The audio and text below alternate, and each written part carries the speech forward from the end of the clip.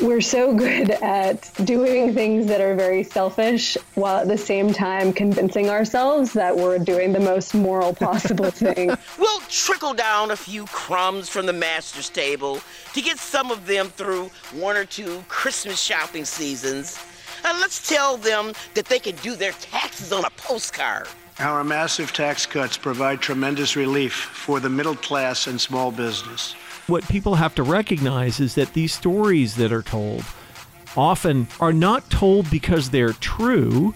They're told because they're the most effective way ever devised for elites to continue to gain advantage and keep other folks down.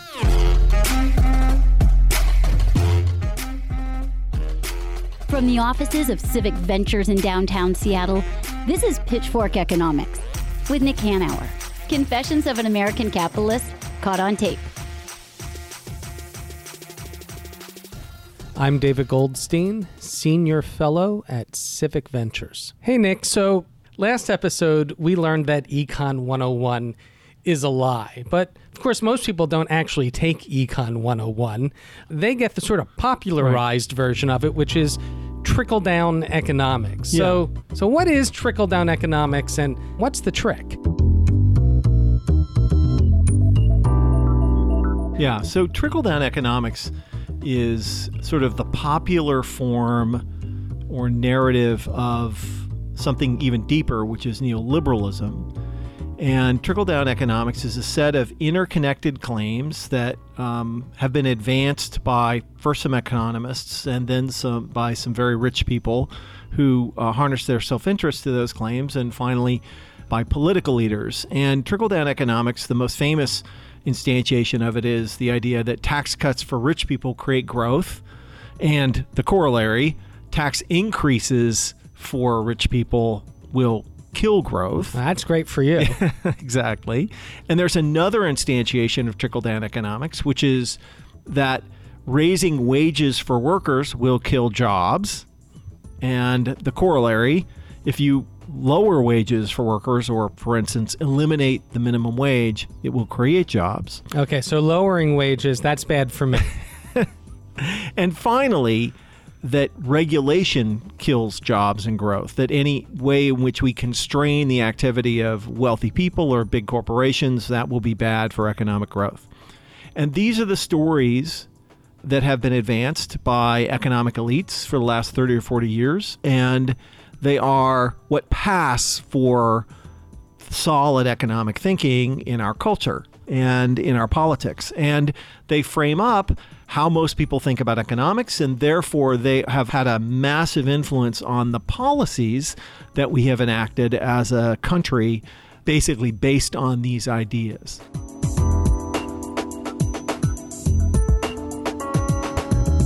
So then, as I understand it, if we cut your taxes, Nick, and we lower my wages, and we deregulate all of your companies, that will be good for you. It's going to be good for me. Right. Yeah. Why? That's some trick. Yeah, it is an amazing trick.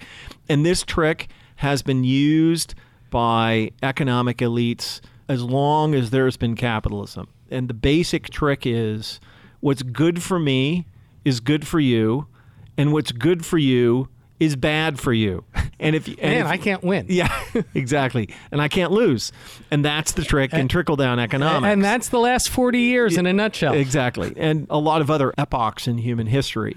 The trick in trickle-down is getting the broad public to believe that anything that benefits elites is good for the society in general and for less fortunate people in particular. Right. And anything that in any way constrains elites will damage the entire society. Just going to hurt the people we're trying to help. Exactly. You break down trickle down into three categories: tax cuts for the rich, wage suppression for everybody else, and deregulation of powerful interests. Now, but I'd always understood trickle down is simply the tax cuts part. Yeah. Cut taxes and it'll trickle down to me. That's the most well understood form, is tax cuts for rich people will trickle down to workers and wages. And you saw that claim used pervasively, extensively, criminally in the tax fight that we had when the Republicans pushed through this giant $1.5 trillion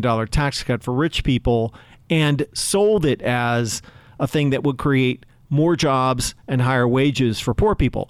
My administration is working every day to lift the burdens on our companies and on our workers so that you can thrive, compete, and grow.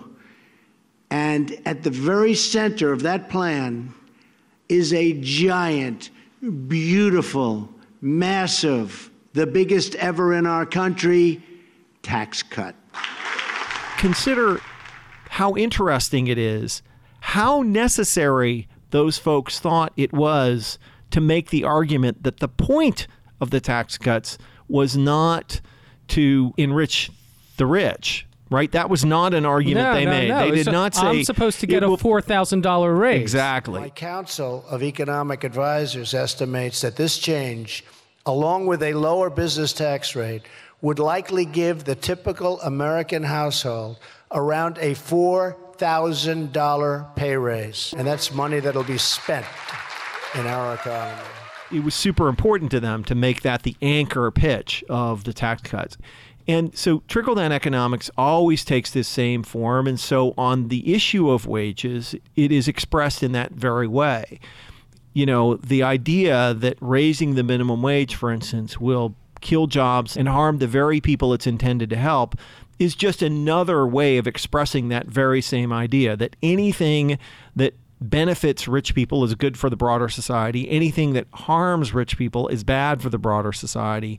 And the fight over wages is litigated in this way. This basic claim made again and again and again that anytime you raise wages, it will reduce jobs and therefore be harmful to the broader economy. And it's just not true. There's no empirical evidence for it, but it is an incredibly effective intimidation tactic, which is how people should think about it and experience it. So we could really extend this trickle-down ethos to just about any policy. Universal health care. It's just going to hurt the people. Exactly. It's supposed to help. It'll kill the healthcare system. Yeah. Universal free public college. Yeah. That would be terrible for everybody. Yeah.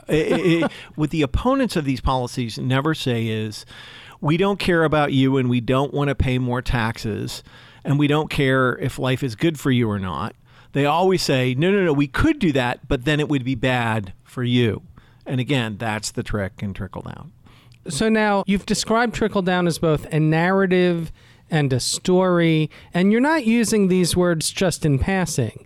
I mean, this is really important to understanding how trickle-down works. Right. And, you know, a big theme of our podcast is that economics is much less a science than people have been led on to believe, that in many ways, economics is simply the story we tell ourselves that instantiates our social and moral preferences about status, privileges, and power.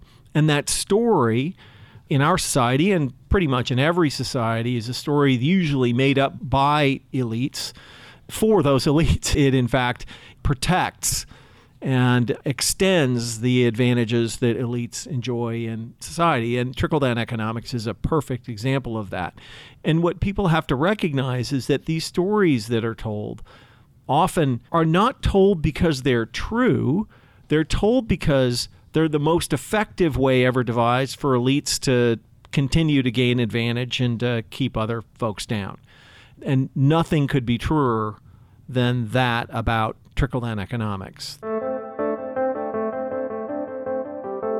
First, the theory that if we make the rich richer, somehow they will let a part of their prosperity trickle through to the rest of us. And the second theory, and I suppose this second theory goes back to the days of Noah. I won't say to the days of Adam and Eve because they had a less complicated situation to face. But very, very early in the history of mankind, there was that second theory that if we make the average of mankind comfortable and make them secure in their existence, then their prosperity will rise upward through the ranks.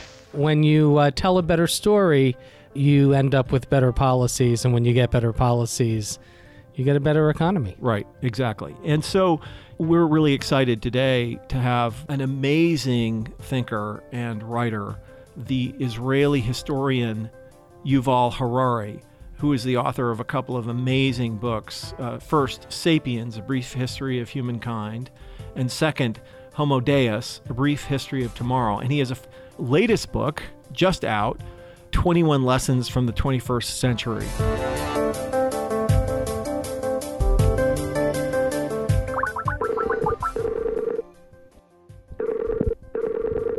Dr. Harari, how are you? I'm fine, thank you. You have been very busy. Yes, too busy, I think.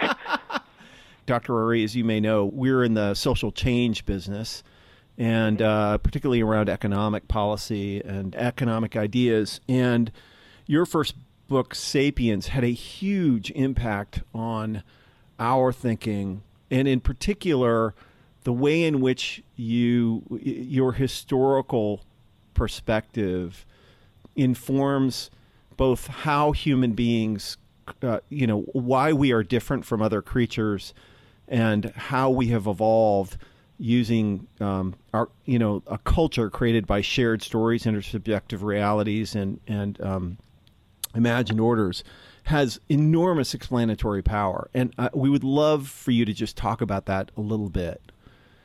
Yeah, I would be happy to. Well, where do we start? Usually when people try to understand the superiority of Homo sapiens, of humans to all other animals, they tend to think on the individual level, as if there is something special about my body or my brain that is so superior to the brain of a chimpanzee or to the brain of a pig or an elephant. But in fact, on the individual level, we are not so special, and we are not significantly better or even at all better than other animals. What really makes us unique is the amazing ability to cooperate flexibly in very large numbers. We can cooperate in millions and billions, whereas no other social mammal can approach us. The social insects can cooperate in thousands, but they lack flexibility. They can't change the way their society functions. It takes them millions of years of evolution to change their society, whereas we just have a revolution and can change society within a few years. Now, what gives us this amazing ability to cooperate flexibly in large numbers is our ability to create and spread and believe in fictional stories. If you examine any large-scale human cooperation, whether a religion, a church, or a corporation, or a trade network, you will always discover that it is based on fictional stories about entities that don't exist anywhere except in the shared imagination of human beings, entities like gods, like nations, like corporations, like money. To take maybe the last example of money, money is not an objective reality.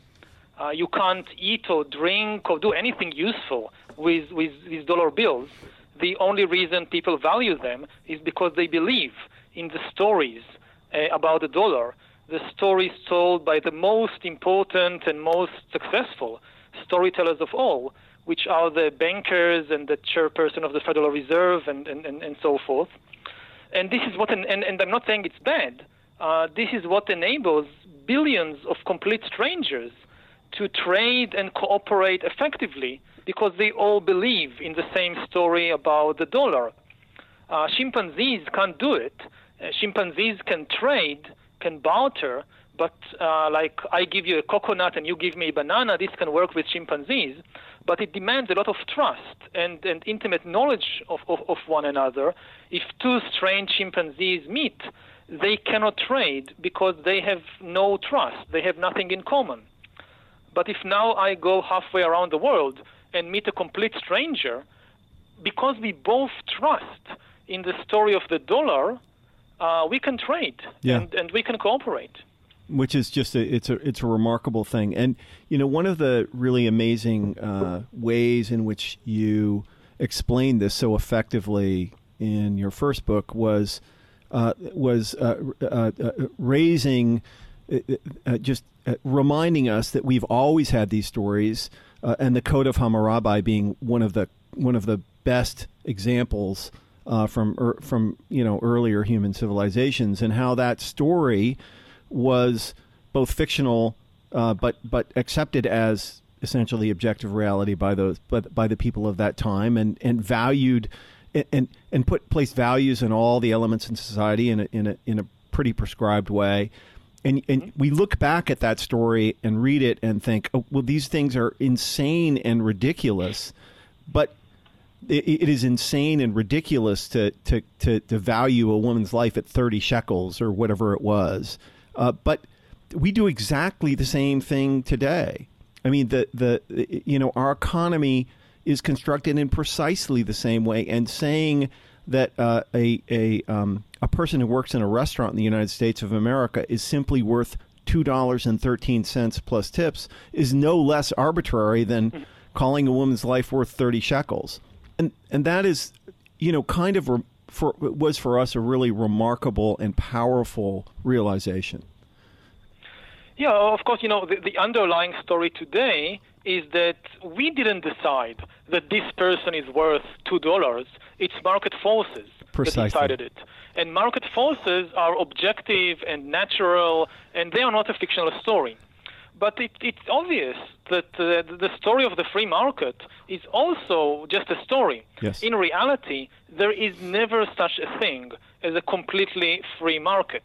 If you try to create like the utopian free market, a market in which there are no regulations, in which everything can be bought and sold, and it's market forces that determine the value of everything, then this market will very quickly collapse, because one of the things you can buy and sell on such a free market is the courts. Why make an exception for the courts? This is also something. This is also a commodity. So if I'm richer, I can pay the judge. If we have a disagreement about a contract, I can pay the judge. And, it's a free market. Right. So whoever pays the highest price, and what is the price of ruling in my favor, wonderful. But very soon, trust will collapse, and you will not have any market at all. So unless the market is backed by some other institutions, it cannot function. So the idea that, no, the markets are completely objective, they determine in a natural way, irrespective of human beliefs, what is the value of everything, this is just another fiction. Yes, and again, one of the really profound insights for me, anyway, was, I think you called it the iron law of history, that these stories are always anchored by one of two claims: either God says, or it's a law of nature. Yes, these are two main options. Yeah. It's either God said it, or this is how nature functions. Yes, and in most cases, if you find references to nature in a book of law and not of biology, most of the time it is not nature; it is culture. It's just people don't want to admit that this is a cultural fabrication, so they say, no, it's a natural law. Yeah, and that one graph in that one book explained for me the prior 10 years of frustration that I've had. So we have been litigating, among other things, the minimum wage. And the thousands of emails, hate mail, tweets, Facebook postings that I've gotten from people who say things like, look, you simply don't understand the law of supply and demand, that if wages go up, and if jobs will go down, and recognizing why it was so important to those folks that it be essentially a natural law, that anchored their entire intersubjective reality, and was the thing that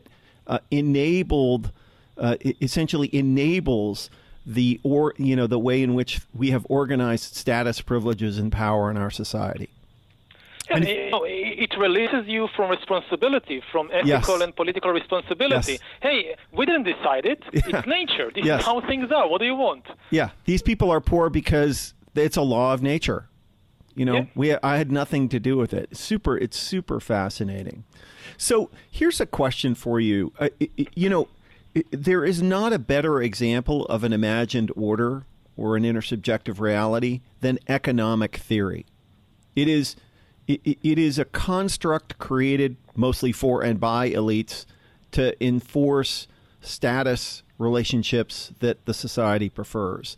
But there is part of economics which is truly scientific, and I often struggle to distinguish between the part of economics which is an imagined order, essentially just a way to a story we tell ourselves to enforce status constructs, and the actual science part of economics, which I think is a much less important part, but a part nonetheless. Have you ever considered that distinction? Well, obviously there are many facts which are true, which are objectively true, and they are not some kind of intersubjective construct. If you start with, you just count how much wheat a particular field or a particular country produced last year, then there are objective facts there. Correct. But as you move from the realm of counting wheat to the realm of explaining the laws of economics and how everything functions and where value comes from and so forth, then you gradually enter the realm, the intersubjective realm, in which the imagination and fiction plays a more and more important part. I would emphasize, however, that there is nothing wrong with fictions and stories and so forth. You can't organize any large-scale human system without it. You can't play basketball unless Right. you have 10 people agreeing on laws which are completely imaginary. They don't come from physics or biology. We invented them. You can't similarly have a trade network unless you agree on some rules and laws, and most of these rules and laws, of course, are invented by human beings. Yes. One of the reasons we're such huge fans is that your historical perspective on this gives somebody like me the confidence that these fictions can and should be changed over time to improve the way in which they affect people's lives. Yeah, and they have changed. I mean, Yeah. You look, a century ago, 2 centuries ago, so you go to 19th century England, and you have all these arguments about again, nature, that people say it's not good to have 8-year-old kids working in coal mines. And people would come and say, well, this is the law of supply of demand.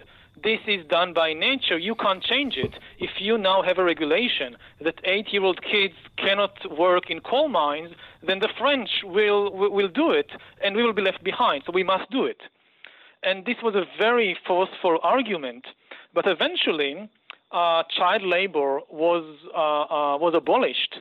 And everybody now look back and say, hey, it was actually a great idea Yes. to send the kids to school and not to the coal mines. It actually encouraged economic growth because they started inventing and doing all kinds of things that they couldn't if they just stayed in the coal mine. Yeah. Today, we're told that we can't raise taxes on corporations or the rich because that would destroy growth and kill jobs. But if we tell a different story, a different shared mythology, we can change that imagined order, right? There is always a tension between the stories people tell and what is actually happening. So you have the priest coming and saying, okay, if we dance this rain dance, there will be rain. And he manages to convince everybody, and they dance the rain dance, and there is no rain. So eventually you do have to confront reality. And not every story about the economy or the social system will actually work. Yeah. But it is very important to realize that we are not dealing here with natural laws. So we need to have a discussion about what kind of economic system to have, whether to raise taxes on the rich, for example. But this discussion should be based on the understanding that these are not natural laws. There is no law of nature which says you cannot tax the rich. All these things they are human decisions, you can make very wrong decisions. We do have a lot of examples of people trying to do an economic revolution and destroying the economy. If you look, at Venezuela recently, or what is now happening in Turkey. So it's very dangerous just to think, okay, let's just change the narrative and do what we want. There is still reality out there. But we should also be aware of the opposite view, that you cannot change anything because nature decreed that the way things are is natural, and any attempt to change even a little thing will break the laws of nature and everything will collapse. Right. Well, I think one of the most profound things that you explained to me in Sapiens was when you said that capitalism was based on faith in an imaginary future that is always bigger and more prosperous than the present. Yes. What happens when we stop believing? If we stop believing, we are not yet there. If we stop believing, everything will collapse. Because even today, most of the money that exists today in the world is credit. And credit is, in fact, belief that the future will be better. If you don't believe the future will be better than now, better in the sense that we produce more, will be more wealthy, then the amount of credit in the system is zero. You can't give credit. What you have now is what you have. You'll never have more. Now, over the last few centuries, belief in the future, and this belief had good reasons behind it. It's not arbitrary. The economy did grow in an enormous way over the last few centuries, mainly thanks to scientific progress. But the result is that now almost all the money in the world and all the wealth in the world is credit. And if suddenly people stop believing that the future will be better, it's not that we will stay where we are, but everything will collapse. Like most of the money that you see in your bank account will evaporate. That's a terrifying. For some of us, that's a terrifying idea. Yeah. For those of you with the money, this is why the pitchforks are coming, Nick. It's terrifying for everybody. Look, if you don't have anything in your bank account, you should also be terrified because in such a situation, all social order will also collapse.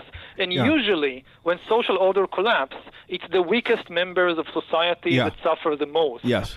So don't wait for it with gleeful eyes, because if this happens, it will be terrible. Yeah. Dr. Harari, thank you so much for giving us so much of your time, and thanks for doing all the great thinking. It's been very fun and inspirational to follow your work. So.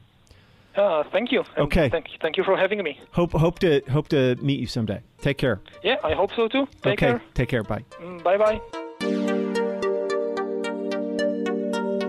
So what I learned from that, Nick, is that stories really are important. And, when Dr. Harari says that if we stop believing in capitalism, it ceases to function, it all falls apart. Yes, indeed. And stories are everything. And whether it's a belief in money, a belief in contracts, a belief in government, all of these beliefs are what knit societies together and make them go. And when belief collapses, societies collapse. It's something to think about carefully.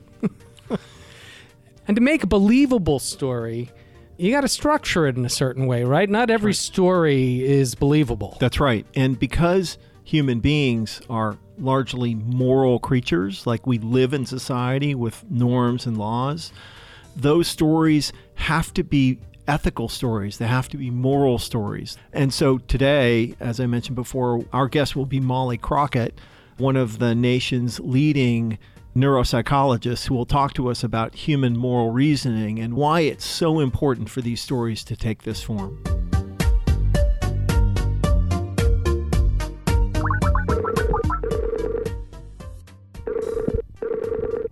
I'm Dr. Molly Crockett, and I am an assistant professor of psychology at Yale University.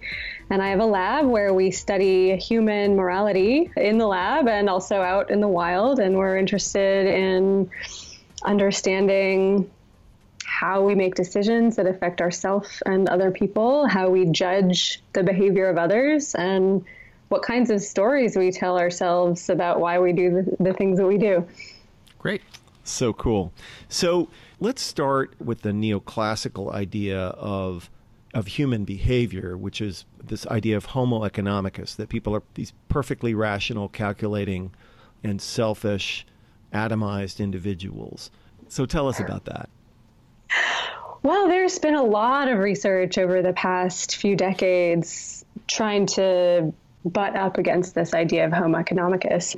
And the idea of social preferences, which was pioneered by many economists, including my postdoc advisor, Ernst Fehr, really emphasized the idea that value is more than just material value. That when people make decisions and they're trying to maximize utility or value for themselves, that includes not just, for example, how much money they're getting out of the transaction, but also what is the social context of that transaction? Is it fair or is it unfair? Who is the other person? And one of the classic experiments that started to chip away at the homo economicus model was the ultimatum game. The ultimatum game is very simple, and you'll probably recognize a lot of everyday kinds of interactions in this model. So there are two players in the game, the proposer and the responder. The proposer has control over a resource, a pile of money, and they make a proposal to the responder about how to divide up that money. The responder then has the option to accept the proposal, in which case both players are paid accordingly, or the responder can reject the offer, and that has the result of burning all the money, so neither player gets anything. So the homo economicus model would predict that the proposer should offer the lowest amount of money possible to the responder, because the responder, being rational, will accept any non-zero amount of money because something is better than nothing. Turns out that's not what happens at all when you get actual humans to play the ultimatum game. What happens is that responders will reject offers that are below 30 to 40% of the total pie. So what they think is unfair, they'll reject. And proposers correctly intuit this, and they, on average, offer between 30 and 40%. And this pattern of behavior has been observed hundreds and hundreds of times in cultures all over the world with a range of amounts of money. So there were some experiments done in developing countries where Western researchers would fund the research, and they would offer the players sums of money that in local currencies were as much as a month's wages. People would reject that if they thought it was unfair. So, and this is a very, very robust human behavior. And we found in some of our research, as others have found as well, that when responders reject an unfair offer, this activates reward circuitry in the brain. So despite the fact that they're getting no money out of the transaction, it actually produces a brain signature that looks like it feels good to burn the money rather than be on the losing end of an unfair deal. Yeah, so the actual brain chemistry takes over. Almost. Yeah. Yeah, so that's so fascinating. So Molly, why do you think that we evolved to behave in this way? Well, cooperation is one of the most adaptive and advantageous strategies that humans have developed. And humans as a species are far more cooperative than most other species. We cooperate on a scale that's really quite rare in the animal world, with the exception of hypersocial insects like bee colonies and ant colonies. Still, human cooperation is really special, and we cooperate not just with our own family members, but with people that we've never met, will never meet again. Single transactions, economies are built on this. And so cooperation is thought to have evolved because it really does confer benefits on individuals and groups. And within groups, if you are an individual who gets a reputation for being a really good cooperator, well, then that's extra good for you. And you attract social partners, both friends and romantic partners. And then you're going to be more likely to pass your genes into the next generation if you get this reputation as a super good cooperator. So, and there are a lot of good evolutionary reasons why we evolved to have these social preferences, both preferences to be part of fair transaction. So if you're the proposer, you don't want to be too stingy in your offer. Even in a case where you're deciding whether to share resources with another person and they actually don't have the power to burn the money. So this would be called a dictator game. Even in the dictator game, when it's a totally unilateral transaction, people will share 20% of the pie when they totally don't have to. But we think that people do because it's distasteful to be unfair when it benefits yourself. It's more distasteful to be on the losing end of an unfair deal. But humans have both what we call advantageous inequality aversion and disadvantageous inequality aversion, which are sort of fancy ways of saying we don't like being on the unbalanced end of an unfair deal, whether it's advantageous or disadvantageous. But if we had to choose, we would prefer to be on top than on the bottom.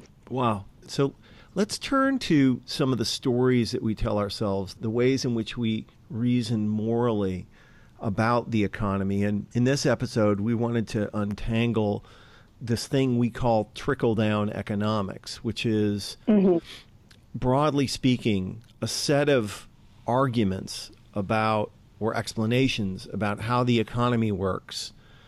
You know, tax cuts for rich people create growth and wage increases for poor people, or the converse being tax increases on rich people will kill jobs for poor people.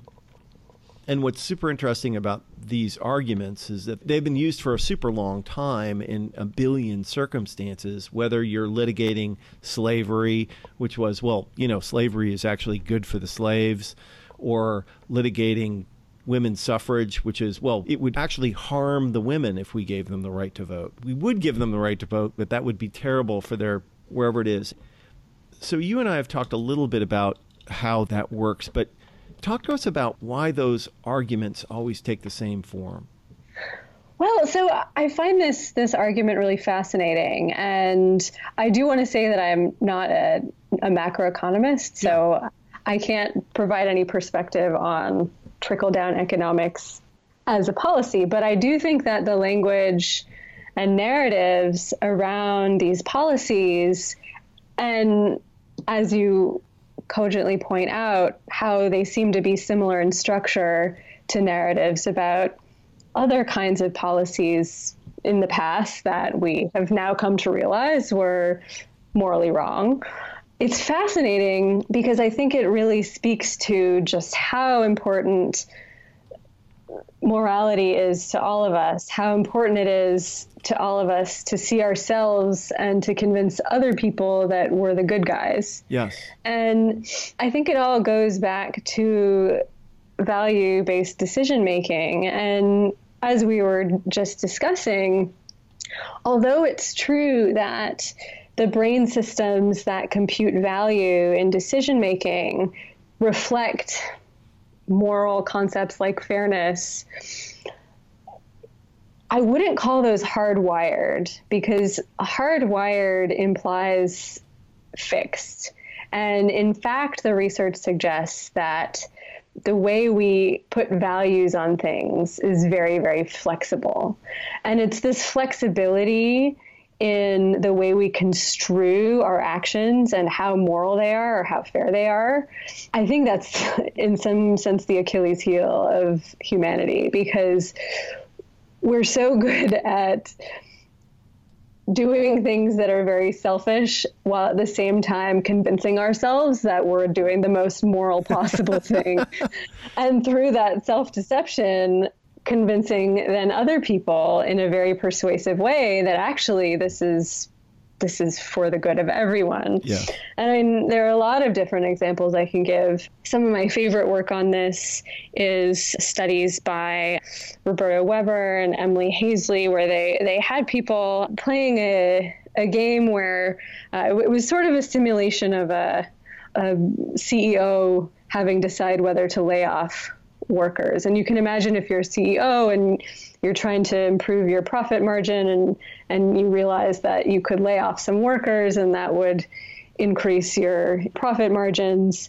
but you kind of feel a little bit bad about doing that. So you look for evidence that if you lay off these workers, they'll actually find a job again really quickly and they'll be fine. And in their experiment, which is a kind of stylized version of this, what they found was that people's estimation of how badly off the laid off employees would be was heavily biased by the outcome they wanted to achieve. So in the case where you really want to lay off the workers, you overestimate the probability that they'll be able to find another job in the future. Yeah. I'm paraphrasing the study, but that's the general concept that I take away from this. And psychology is just full of examples of how selective people are at processing information. So you could imagine economists searching a vast body of evidence. Data on economies is vast, and there's a lot of complex information to integrate. And time and time again, psychological research has shown that humans tend to pick the evidence that's most favorable to the answer that they want to get. Yeah. So one of my life goals is to help people inoculate themselves against this kind of moral gaming of the system. Right? Like in the perfect world, when somebody hears a phrase like, it will harm the very people it's intended to help, like alarm bells should start going off in your head. You should be like, why would they say that? And while, there is, I suppose, a corner case possibility where directly helping somebody will harm them, is that possible? Is it possible to inoculate people against these claims? That if we teach people about how this moral reasoning works, that they will be more attuned to the way in which other people are trying to manipulate their psychology? Or is it hopeless? Are we just all like dumb animals that we're like little rats in cages and there's no hope? Are you asking, Nick, how do we tell a better story? Well, maybe. I don't know. Do you think there's hope, Molly? I think it's an interesting idea, and I do think there's hope. I think teaching people to recognize the structure of these narratives is an important first step, and I think there must be examples of this. I'm drawing a blank as to a recent example, but the phrase "the oldest story in the book," right? Like, this is something that we have in our culture. So I have to wash my hair. I can't go out with you because I have to wash my hair, right? Like, it's a cliche, it's recognizable. And so now if you don't want to go out with somebody who is asking you out, you can't really use that as an excuse because it's recognizable as this cliche, right? It may very well be possible to educate people about this structure, and it's certainly worth trying to do. And more broadly, and I think also because we know that people are just fundamentally really, really, really sensitive to unfairness. Like, the counter narrative, like, well, even if lowering the taxes will increase your wages by a little bit, look what the top 0.1% are going to get from this. Are you cool with that? Right. It's sort of the ultimatum game writ large. I get 99, you get 1. Yeah. Like, how, you're broadening out the perspective from don't you want to get 1 more than nothing to how about you get 1 and we get 99? Like, that is a fundamentally different structure. And I mean, there are studies with variants of the ultimatum game where people are willing to accept small amounts of money when they don't know the size of the pie. So hiding the size of the overall pie is actually a really effective way to get responders to accept unfair offers in the ultimatum game. But if they know how much the pie is and how much they're missing out on, then they won't accept that offer. Interesting. So it turns out, Nick, that the socialists have the rhetoric intuitively right when they go after the 1%. When they're going after rich people like you, that's an effective moral argument. Yeah, for sure. An enemy is the necessary part of the narrative. And that's why the pitchforks are coming for you, That's right, Nick. exactly. This has been a super fascinating conversation and really useful to us and our listeners, and so we want to thank you. Thank you. Yeah, it was so fun to talk to you, Molly.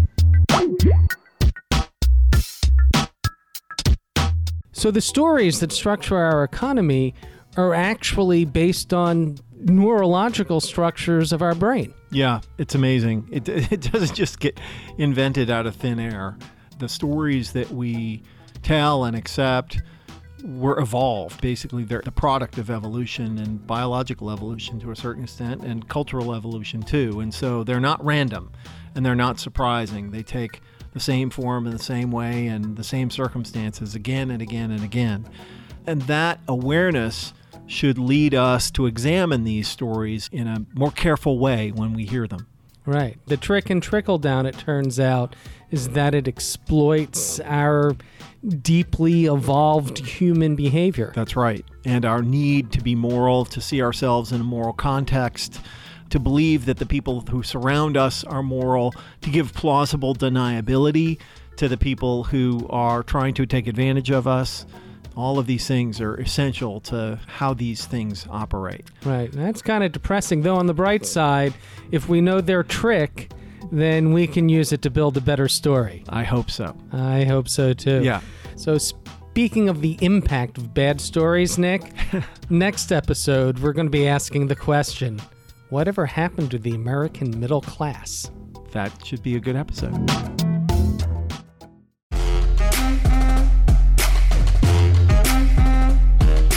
Pitchfork Economics is produced by Civic Ventures. The magic happens in Seattle in partnership with Large Media, that's LARJ Media, and the Young Turks Network.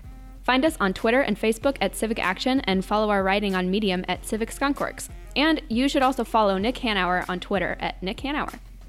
As always, a big thank you to our guests, and thank you to our team at Civic Ventures. Nick Hanauer, Zach Silk, Jasmine Weaver, Jessen Farrell, Stephanie Irvin, David Goldstein, Paul Constant, Nick Casella, and Annie Fadley. Thanks for listening.